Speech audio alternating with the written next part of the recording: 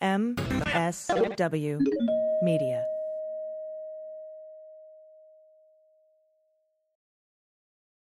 Hi, I'm Harry Littman, host of Talking Feds, a roundtable that brings together prominent figures from government law and journalism for a dynamic discussion of the most important topics of the day. Each Monday, I'm joined by a slate of Feds favorites and new voices to break down the headlines and give the insider's view of what's going on in Washington and beyond. Plus sidebars explaining important legal concepts read by your favorite celebrities. Find Talking Feds wherever you get your podcasts.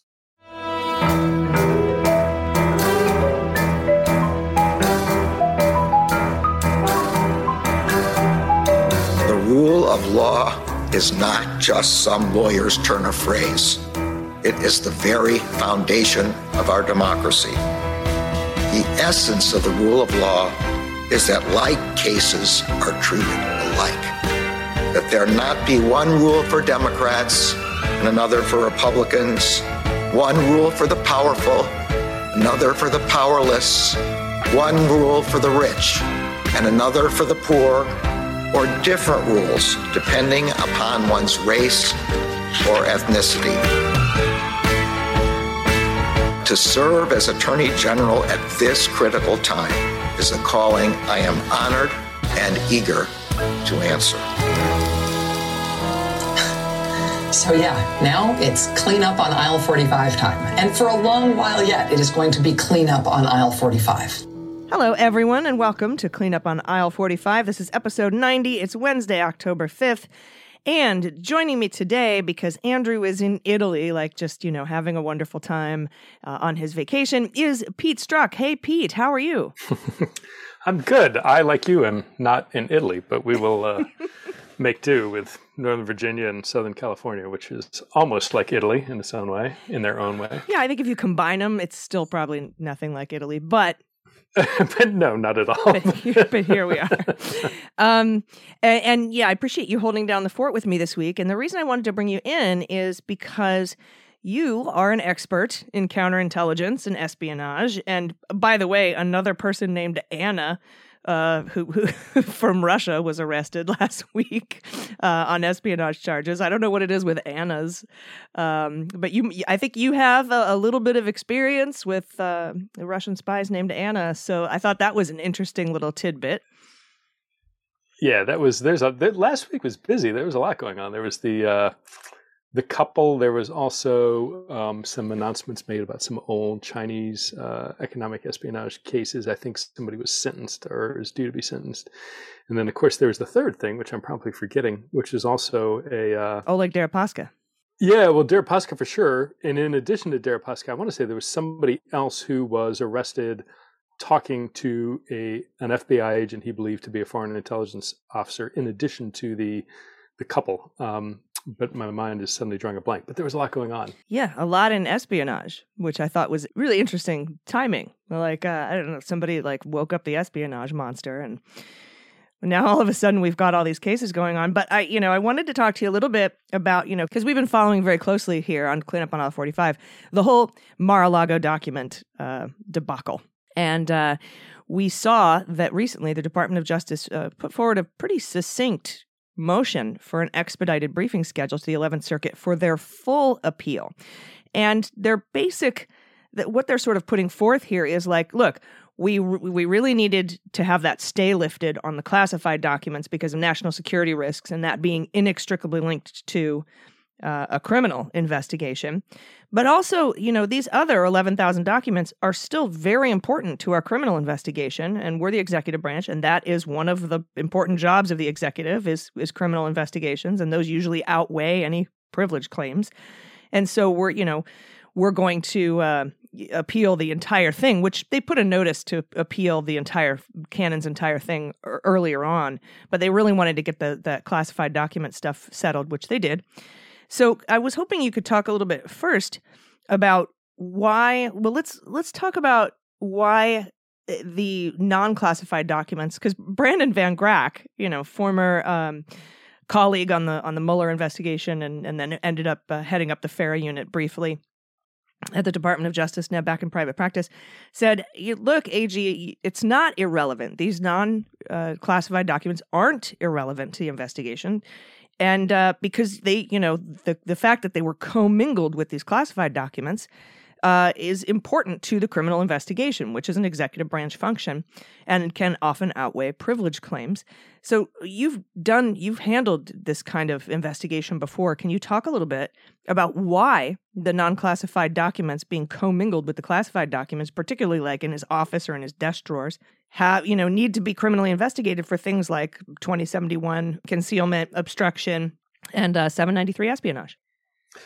Sure. So there are a lot of reasons. I mean, the easiest way to maybe talk about this is to start at a very granular level and talk about the investigative reasons DOJ would and the FBI would want access potentially to all those documents. And then I think there's a broader strategic long-term decision that's going on here, and we can talk about that at the end. But, as you said, as Brandon said, there is, whether or not, it is particularly interesting because they're commingled, but even if they weren't, it's important to remember that there are 3 charges listed.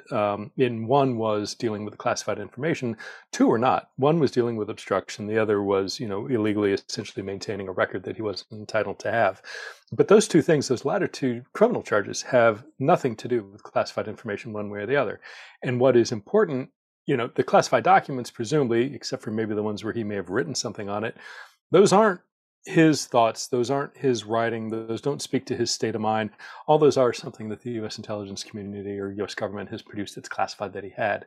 What's interesting, though, and we don't know what's in the unclassified material, but I'll lay out a bunch of potential hypotheticals, which hopefully will illustrate to your listener why those might be really relevant to investigators. Say in that batch of unclassified material, there's a folder that's labeled material to give to Rudy to give to Derkach. Right?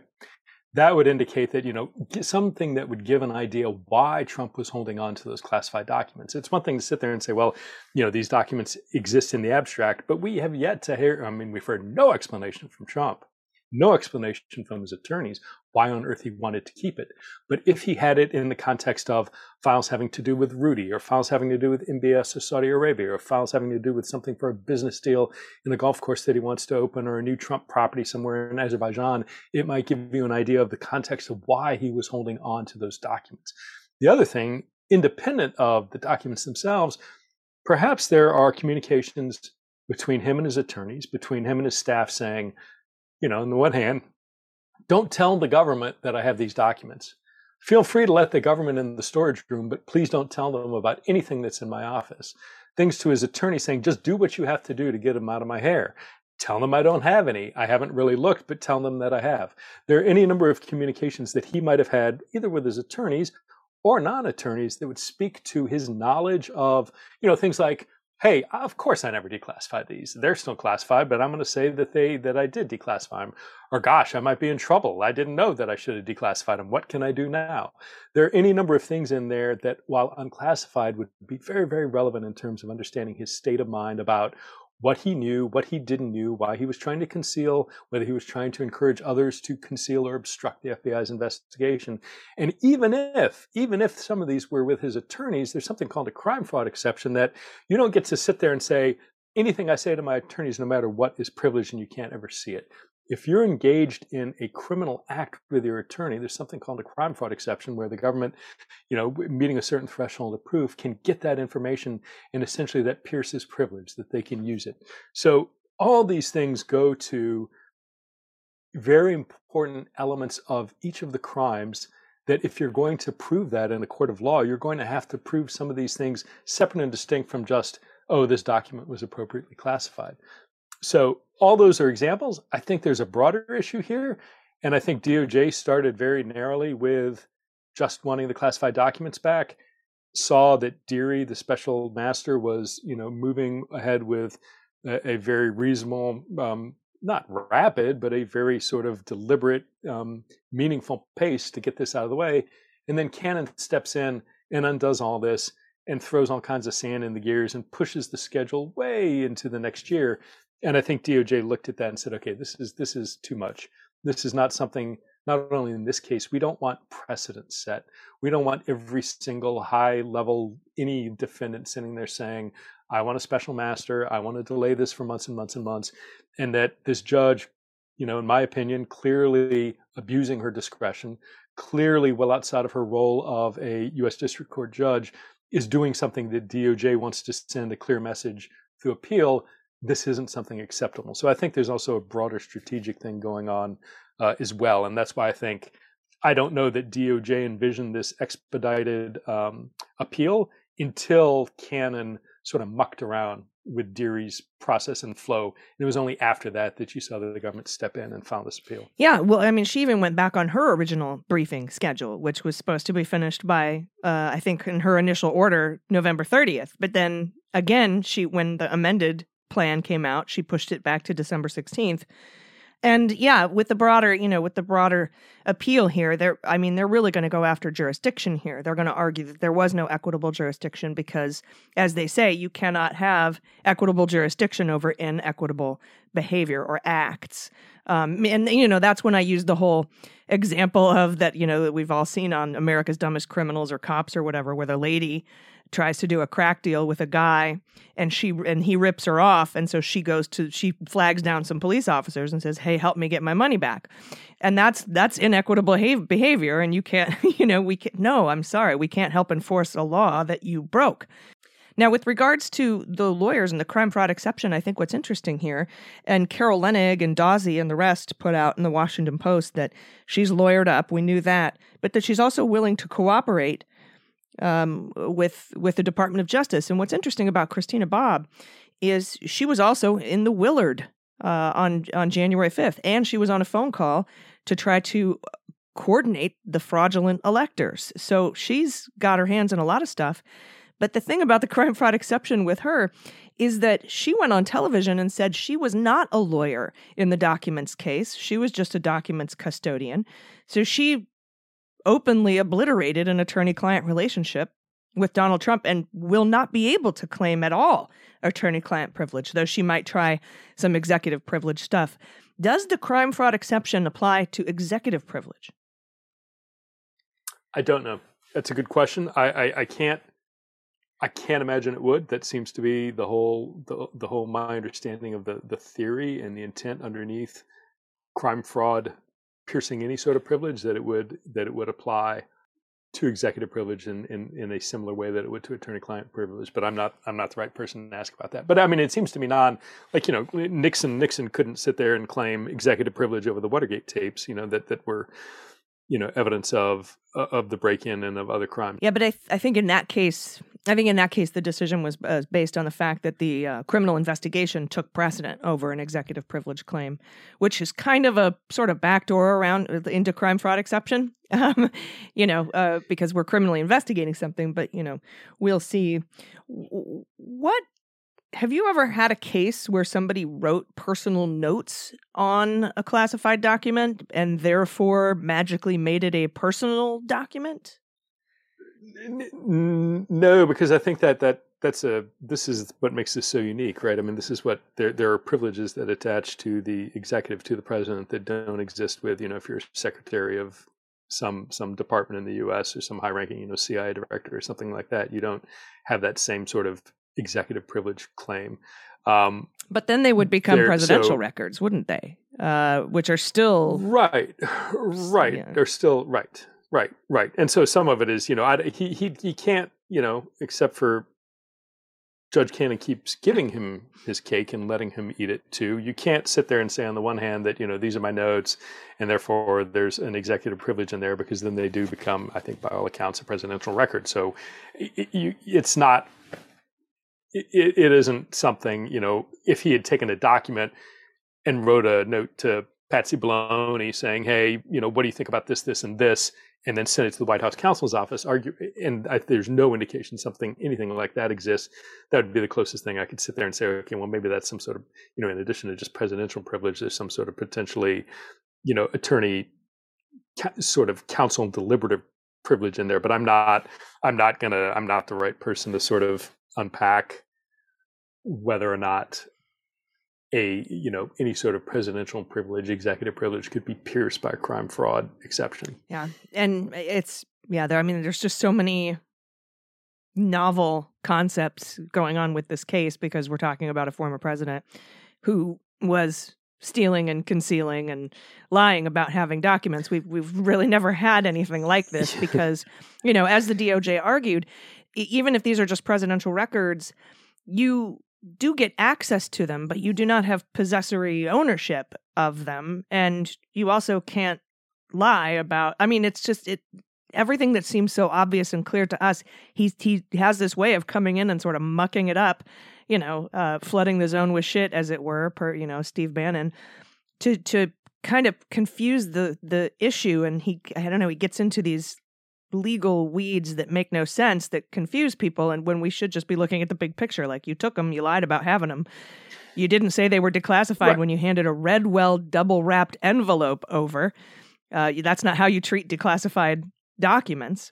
So, I'm wondering if he's saying, well, those are the ones I didn't declassify, and I handed them over. All the rest I I don't know what his, all he can do is delay.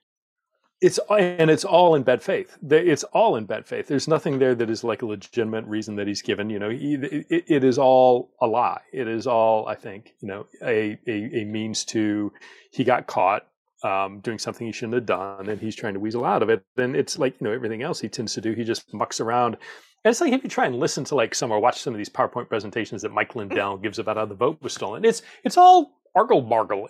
None of it doesn't make sense. And if you try and okay, let me try and follow along what he's saying, it makes no sense. It is just this incoherent rambling of word salad that has no basis in law, has no basis really in fact, but because he's like, well, he's the former president, this is what he's trying to explain himself, you try and follow along, and it's all bullshit. It really is. And all these filings create this overlay of, both sort of legal propriety because they're legal words, and because they're legal words, they also can get confusing to a non-attorney. So it has that double effect of I don't really understand it, and it's a lawyer saying it, so it probably might be more credible than something coming out of Trump's mouth. So, but it's all designed to obscure the truth, and that's that he took the shit that he shouldn't have taken. Yeah, it kind of reminds me of what we learned in the seditious conspiracy Oath Keepers trial this morning. Their defense, well, we learned it a little bit earlier with their pretrial filings, but they're saying, hey, everything we did was legal. We stashed our weapons in Virginia. We didn't bring them in to D.C. We were waiting for Donald to use the Insurrection Act to call us up as a militia, and we are a legit militia under the law or the Constitution. And so everything we did was legal, and therefore we can't be possibly guilty of seditious conspiracy. And I feel like that's using deceptive legal language to argue something that's blatantly obvious. The Department of Justice has brought 5 seditious conspiracy cases in the last 80 years. They've won one of them or 2 of them maybe. They rarely bring this charge. This is Merrick Garland is not he's an institutionalist, and I bet it took him a minute. When Mike Sherwin wanted to bring seditious conspiracy against the Oath Keepers, Garland was like, no, he turned him down. But when, the new U.S. attorney got in there and got the evidence and got the right stuff together, came back after Sherwin went on 60 Minutes and said, we're thinking about seditious conspiracy charges, almost blew the whole case. The new U.S. attorney in D.C. buttoned it up and brought it back to Garland and said, look, this is unequivocally seditious conspiracy. And Garland I'm sure Garland had to okay that. And I just don't see in any world that he would if they didn't think they had an airtight case here. I hope so. I think that's right. I think, there's no telling where a jury ultimately is going to land. I think the goal of the prosecution will be to say, it's not that complicated.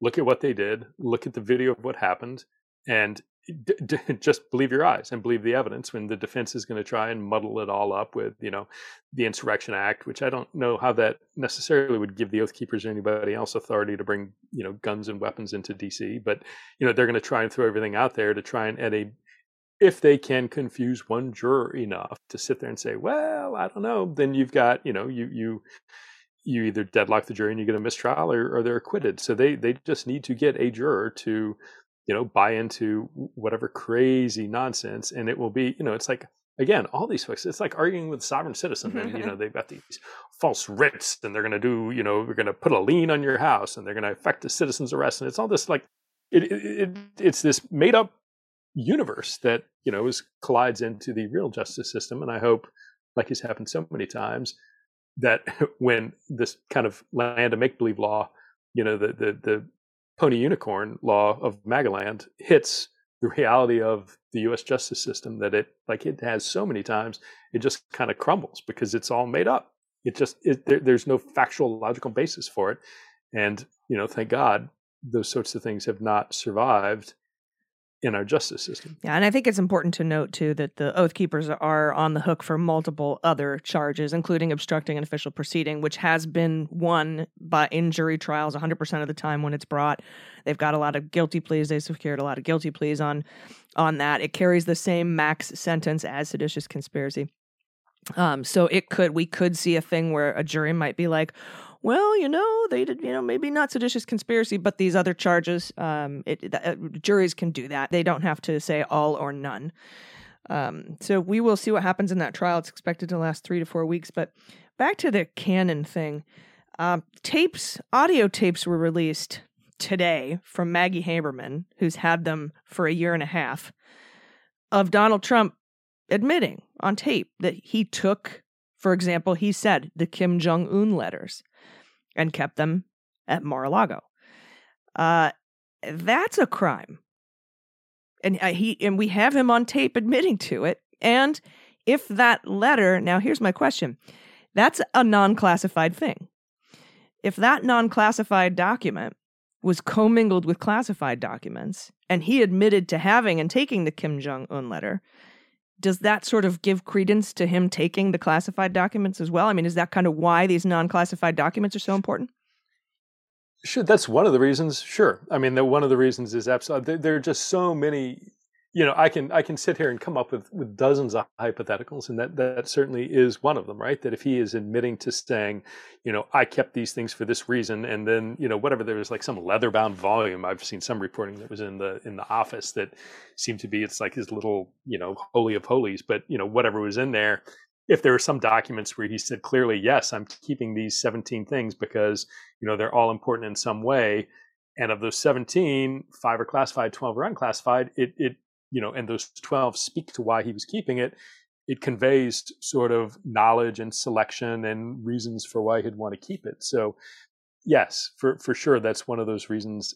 And, the flip side is, conceivably there could be an instance where, whatever that day's events where he was just shoving shit in a box and there was no rhyme or reason to it, it might be a little bit mitigating, saying, well, look, I didn't really select any of this. This was just, the documents from June 15th of 2019, and I just shoved it all in the box without really paying attention to what was in there. So it could cut both ways. I think the likelihood that are things that are inculpatory, things that are very relevant to the investigation, I'm almost certain there are multiple examples of that in the unclassified material. But yes, for sure that, things he said about the unclassified stuff is going to inform his state of mind about the classified stuff that he was keeping as well. Now, what about some in the DOJ, as instructed, did their homework and put together a more detailed inventory of what they took on August 8th. And it matches pretty well with their first inventory. A couple of changes. But I noticed in both inventories, there's a couple of folders that say return to military liaison or return to Pentagon or return to something, so-and-so. What are those? Do some classified documents come in folders with instructions on them like that to make sure the chain of custody is followed? I don't think I've ever heard of any kind of a direction on a folder like that. Yeah, I think that depends on the administration and how they route information into and out of the Oval Office or up to the residents. And I can envision a scenario where he was, in addition to the PDB, if he had some sort of read folder that somebody from the Situation Room that they might use a military officer or an aide to attaché to bring him material and to bring it back. But that's something you'd probably have to speak to somebody who is in sort of the admin side of the White House operations to give you a rundown of like what that was and how they managed that flow. But I think wondering too if they like put those instructions on there because he famously just kept shit and didn't follow directions. That's a question I haven't heard really asked by anybody in a position to ask it, and maybe one of the intel committees will do it. But like at some point early on, everybody in the White House knew that Trump was a record-keeping disaster, right? Early on, like from I fired Comey, and he's sitting there telling Lavrov about a great, weight being lifted, and he's sharing allegedly, friendly foreign allied classified information with him early in the presidency. Like within days of the beginning of the presidency, people understood this guy was a classified information handling disaster, right? Everybody knew it. And so why did not somebody, way before we ever get to Mark Meadows, when we have quote unquote, reasonable, competent chiefs of staff, Reince Priebus and Kelly and whoever else was in the role, why did not somebody or somebody on the intelligence community side of things say, hey, look, we need a very rigorous classified document flow management process, right? So that before anything touches Trump, we have a very detailed list of what is given to him. And then when it comes out, we line it up and check off what either we got back or what we didn't get back. Now, we're not going to be able to go to the man and say, hey, sir, look, you left these 5 things out. We want them. But at a minimum, there would be some fucking record out there that would sit there and say, here is the body of material that was given to Trump and not given back. Why? Who? Because all of these people carrying it in all have a history of handling extraordinarily sensitive classified information. All of them have signed all the non-disclosure agreements. All of them have taken polygraphs. All of them have been sworn for the very sensitive stuff, gone through all kinds of extra hoops. All of them know how sensitive it is. And every single time, now apparently hundreds and hundreds and hundreds of times, based on what's been seized, stuff never came out that went in. Didn't anybody say, hey, we need to start keeping a log of this? Well, I think we have some burrowed employees. Patel, for example, at the Pentagon. He wanted to put Michael Ellis over in the NSA. I think he had people in these agencies that would bring him this stuff and not keep a record of where it went. Honestly, of course we're in speculation land now. But, and I also, that's why I asked, maybe this, return to Pentagon instructions were placed on some of these things that, and maybe they don't normally do that, but, they had to say, well, we need to remind him that he can't keep this, or that when he's done with it, it has to be returned. But why there wouldn't be a log, maybe there is. Maybe there are people in the intelligence community, career prosecutors, that know about this stuff, and there are logs and there are things missing, and that's how they knew things were missing. But they didn't really do anything at the Department of Justice until the National Archives stepped in and said, hey, we got these 15 boxes back, and there were classified documents in it. That shouldn't have been a surprise, but it seems like it was. Right. Agreed. Yeah. So that's frightening. Given, I've handled some top secret documents, you've handled tons. And you and I know the rigor that goes into reviewing, handling, guarding sometimes those documents, and keeping track of them. So it's very confusing to me as to why in May the National Archives came to the FBI and said, "Hey, we found these," and the FBI went, "Whoa, we didn't even realize they were gone." Like how did I don't understand how those kinds of things flew under the radar. I have a classified documents question for you. Are there safeguards in classified documents that prevent them from being copied or photographed? I've been wondering about this. Back in my day, no, you could copy anything. But I'm wondering if there's some new kind of, how banks have watermarks on checks and stuff. Is there something in place like that with super classified documents? I think it depends on a lot of things. Yeah, and I don't want to get into too much discussion of it. I would say that, what happens in the White House is going to be very different from what happens in most intelligence community agencies. And so, the issue would be whatever you do to track it, whether something's printed, how it's printed, controls that may or may not be obvious. I don't know what happens in the context of when it goes to the president. And so whatever things might exist, I think, are not going to potentially be as effective or available. Ah, I see. With the It's president. a secret. Okay, that's fine. Because I was wondering about in the White House National Security Council, there's the NICE, the NICE system, where Michael Ellis, the lawyer, shoved the Zelensky transcript to keep fewer eyes on it, and there were almost half a dozen to a dozen Putin phone calls that might have ended up in there. I'm wondering about all that and who has access to that now, and if they're looking at it even, or if it's kind of like, let's just move forward. It just feels weird. I don't. That's a good question. That was a thing that was interesting. Is like what sort of records? Did people go in at the end of the administration and destroy all that? Eisenberg and was on doing a lot of that movement and directing them to be placed in that system. Now there's a lot of really, really sensitive information that goes on that system, and the question would be everything from the transcript of the call with Zelensky, anything with Putin, all the the translator notes that Trump ordered that his translator turned over, all those things. Where did they go, and were they maintained or were they destroyed? Who did anybody go back and look at that from the perspective of setting aside he's the chief executive, however crazy he might view his role in the U.S. national security, just to look and see if there's any crime there. I don't know. And do they still exist? Yeah, I feel like if I were in an intelligence agency, I would day one be like, all right, inventory of everything we know we're supposed to have now. Go now. But I have no idea how that works, and I don't know what it looks like. There's just so much that I feel like, and this is the government. I worked for the government for a very long time. We know how things can fall through the cracks and get lost, and I hate to think of that in these super classified this intelligence. And the funny thing is, like, ironically, it might have gotten, like many other things, just overwhelmed by the kind of flow and course of events, and nobody has the time or resources to look back. But because you have this maintenance of classified information at Mar-a-Lago and potentially elsewhere, might cause people to then go in and start asking questions that otherwise might have got just kind of left in the dust of the past.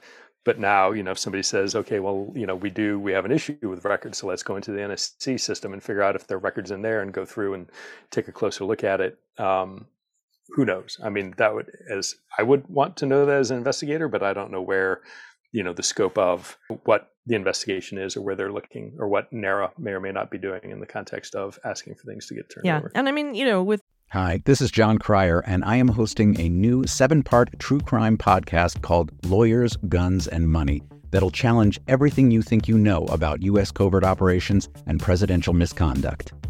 From Jack Bryan, the director of American PSYOP, comes the incredible true story of John Mattis, a newly sworn-in Miami public defender in the 1980s who has found himself completely in over his head. I step off the plane, and there is a van with a couple guys with Uzis. And one of them in broken English said, "Welcome to Bogota, John." Mattis's first felony defendant has been arrested for having a machine gun and tells Mattis a dangerous secret. He was shipping arms into Central America on behalf of the CIA. As a first-time lawyer, I want to act like I know what I'm doing. But with the help of a Colombian drug smuggler, how much money the CIA raised by hitting up drug dealers? A lot of money, millions of dollars. An Alabama mercenary, they were prepared to die to the last man. I saw this in them. I saw the fire in their eyes.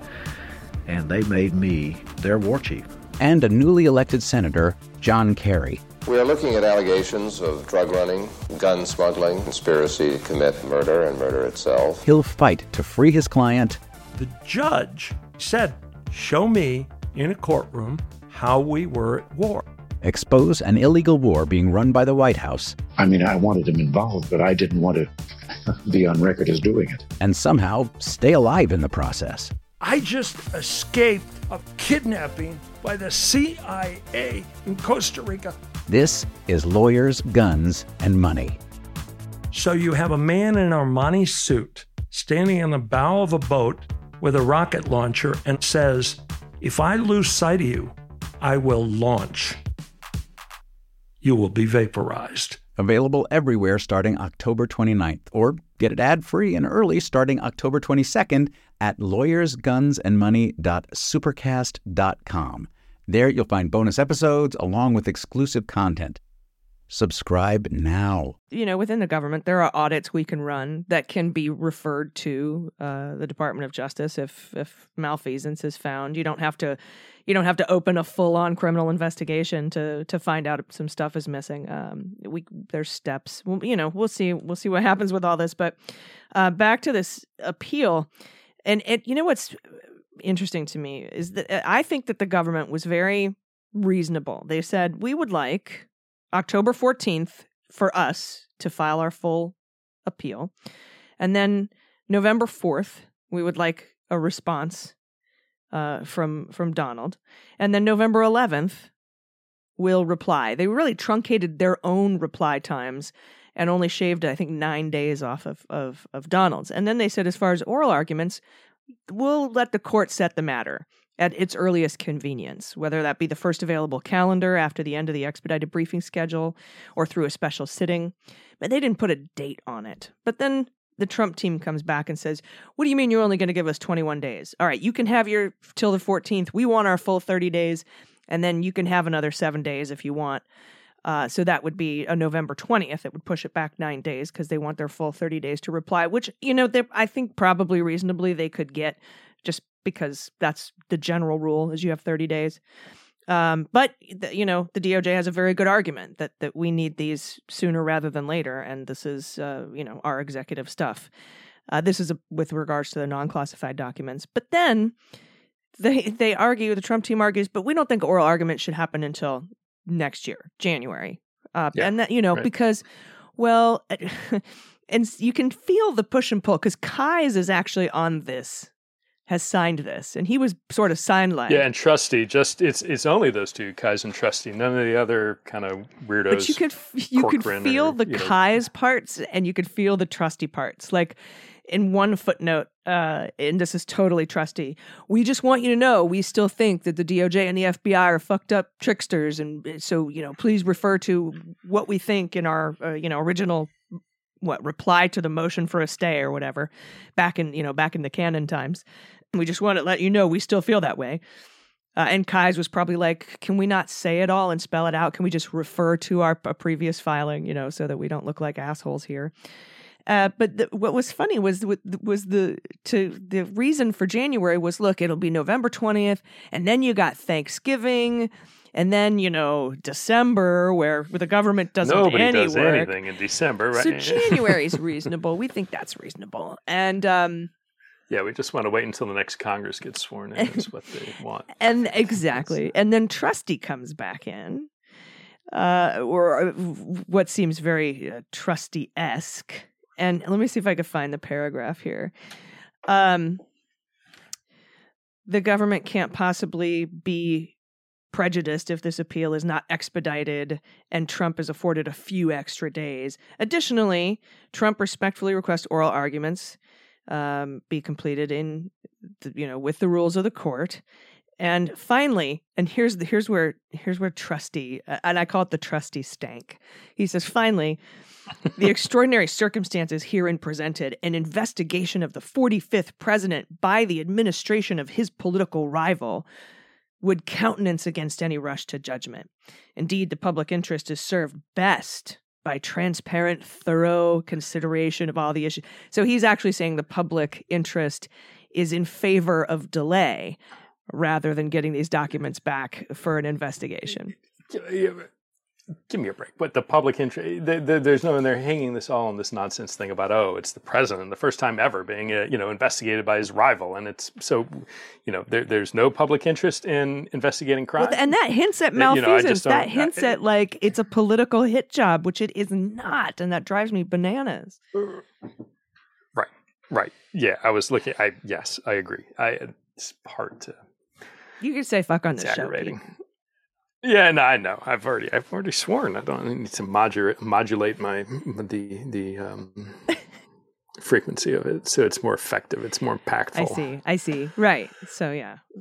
Yeah. So I can't imagine that the circuit would let this lay until that long. There's 3 perfectly good working weeks in December to have a 1 or 2 day oral argument. And we're in the beginning of October, so that's 2 months away from that. So yeah, I think we'll see something before then, and I anticipate could even see something in that last week of November, that week before Thanksgiving, which is at the end of November. Feasibly, if they have an open calendar or do what the DOJ said, a special sitting. But I gotta say, reading the 11th Circuit's last decision, I don't think they're taking any shit from the Trump team on this, honestly. And these are two of these are Trump appointees, but they have the supreme executive thing in their head, these conservative courts, and I think that I'm happy at the way the DOJ has posed these arguments in that light. Do you know what I mean? They're really speaking to the 11th Circuit. Yeah, and they have to. I mean, it's written. There's a different way. It's interesting. You write. Haven't dealt much with appellate law. There have been a couple of cases that have moved up to the circuit court, and one that touched on the Supreme Court, but it's a very different way of writing, and you get different attorneys at DOJ. Like, you won't get typically AUSAs when it moves to the Circuit Court of Appeals, and certainly up to the Supreme Court. That's where you get, LC and the Office of Solicitor General writing it, and it is a very different way of writing. It's a very different argument. You're not arguing facts. You're arguing sort of concept of how the established facts apply to the law. So you don't get a lot of argument about what happened. It's more argument about the way the law has been applied or not applied. So it's just a very different, and again, I'm not a lawyer, but as a non-lawyer reading it, you're like, wow, this is, what you said, you look at it and it's just it is a different flavor and feel for what you'd see in some district court argument. Do you think the court will agree that the non-classified documents are just as important to the criminal investigation as the classified documents? I don't even know that they'll say justice, that they'll make it a relative judgment one way or the other. I think what they'd say is, whether or not that the executive has in the context of doing what the executive does, investigating crimes, that it is, I would imagine, that the district court overstepped in doing some of the, granting some of the relief that it did, and that it isn't appropriate given the separation of powers, that it is not within the district court's right to do what they did, and throwing out a bunch of stuff. Now, again, whether that sort of returns it to say you can't do any of this and restart something or do something, I just I don't know that it would.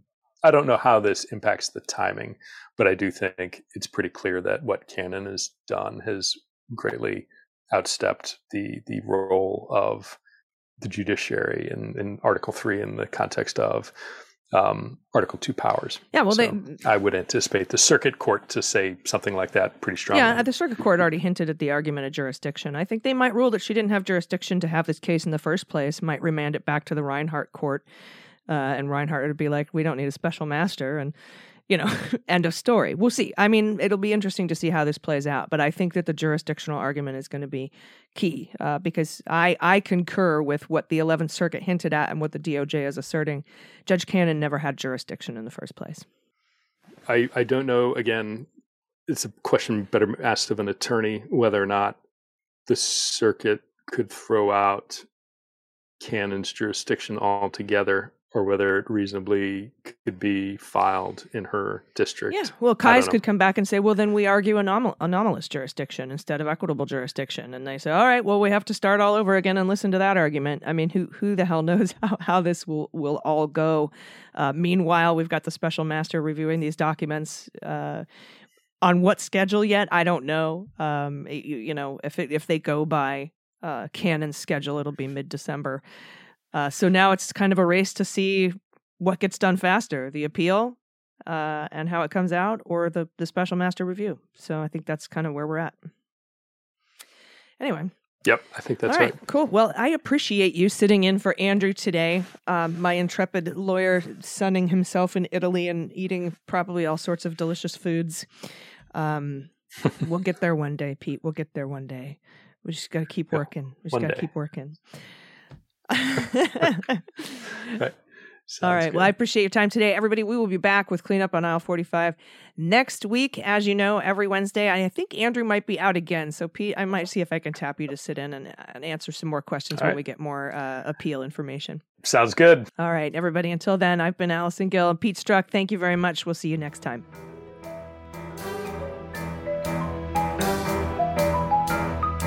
Cleanup on Aisle 45 is written, researched, and produced by Allison Gill and Andrew Torres with editing by Molly Hockey. Our art and logo design are by Joelle Reeder and Moxie Design Studios, and our music is composed and performed by Adam Orr. Cleanup on Aisle 45 is a proud member of the MSW Media Network, a collection of creator-owned podcasts dedicated to news, politics, and justice. For more information, visit mswmedia.com.